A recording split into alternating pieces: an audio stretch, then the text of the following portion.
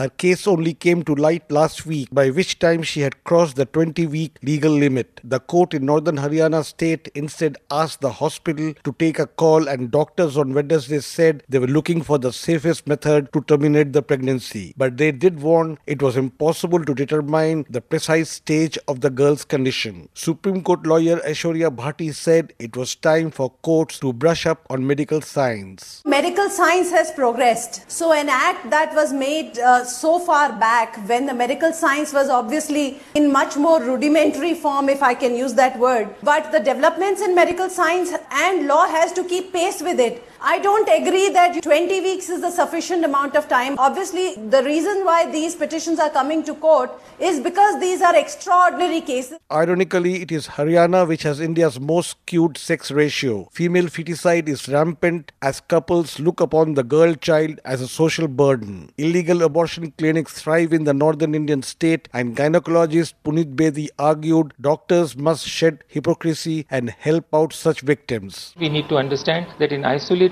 cases where the child has been raped and the child's life would be ruined if she carries on pregnancy, the doctors need to take more courage and the courts need to understand not only the technicalities of the law, but I do understand that under the circumstances, courts will only interpret the law and not take upon themselves to make decisions. But yes, doctors certainly do all the time. When they do it for money, when they do female feticide, why can't they do it in a poor child who has been raped? So the problem is at various levels and we need to tackle it immediately. India's Supreme Court in recent months received a number of petitions from women, including rape survivors and trafficking victims, seeking terminations where pregnancies has gone beyond the 20 weeks, which India's archaic laws on abortion does not permit. Legal expert Indu Malhotra, however, warned checks were still needed. Certainly, there are malpractices which can take place, and I don't think there is any provision with respect to that. Therefore, one can't leave it too open-ended. The ceiling is important because they feel that life has come into the fetus, and secondly, it can be detrimental to the health of the woman, the mother herself. India has a gruesome record on rape, with the capital Delhi alone registering 2,199 rape cases in 2015. An average of 6 a day. A UN committee on the rights of the child in 2014 expressed alarm over rampant sexual abuse of children and said 1 in 3 rape victims in India was a minor. For Newsbreak,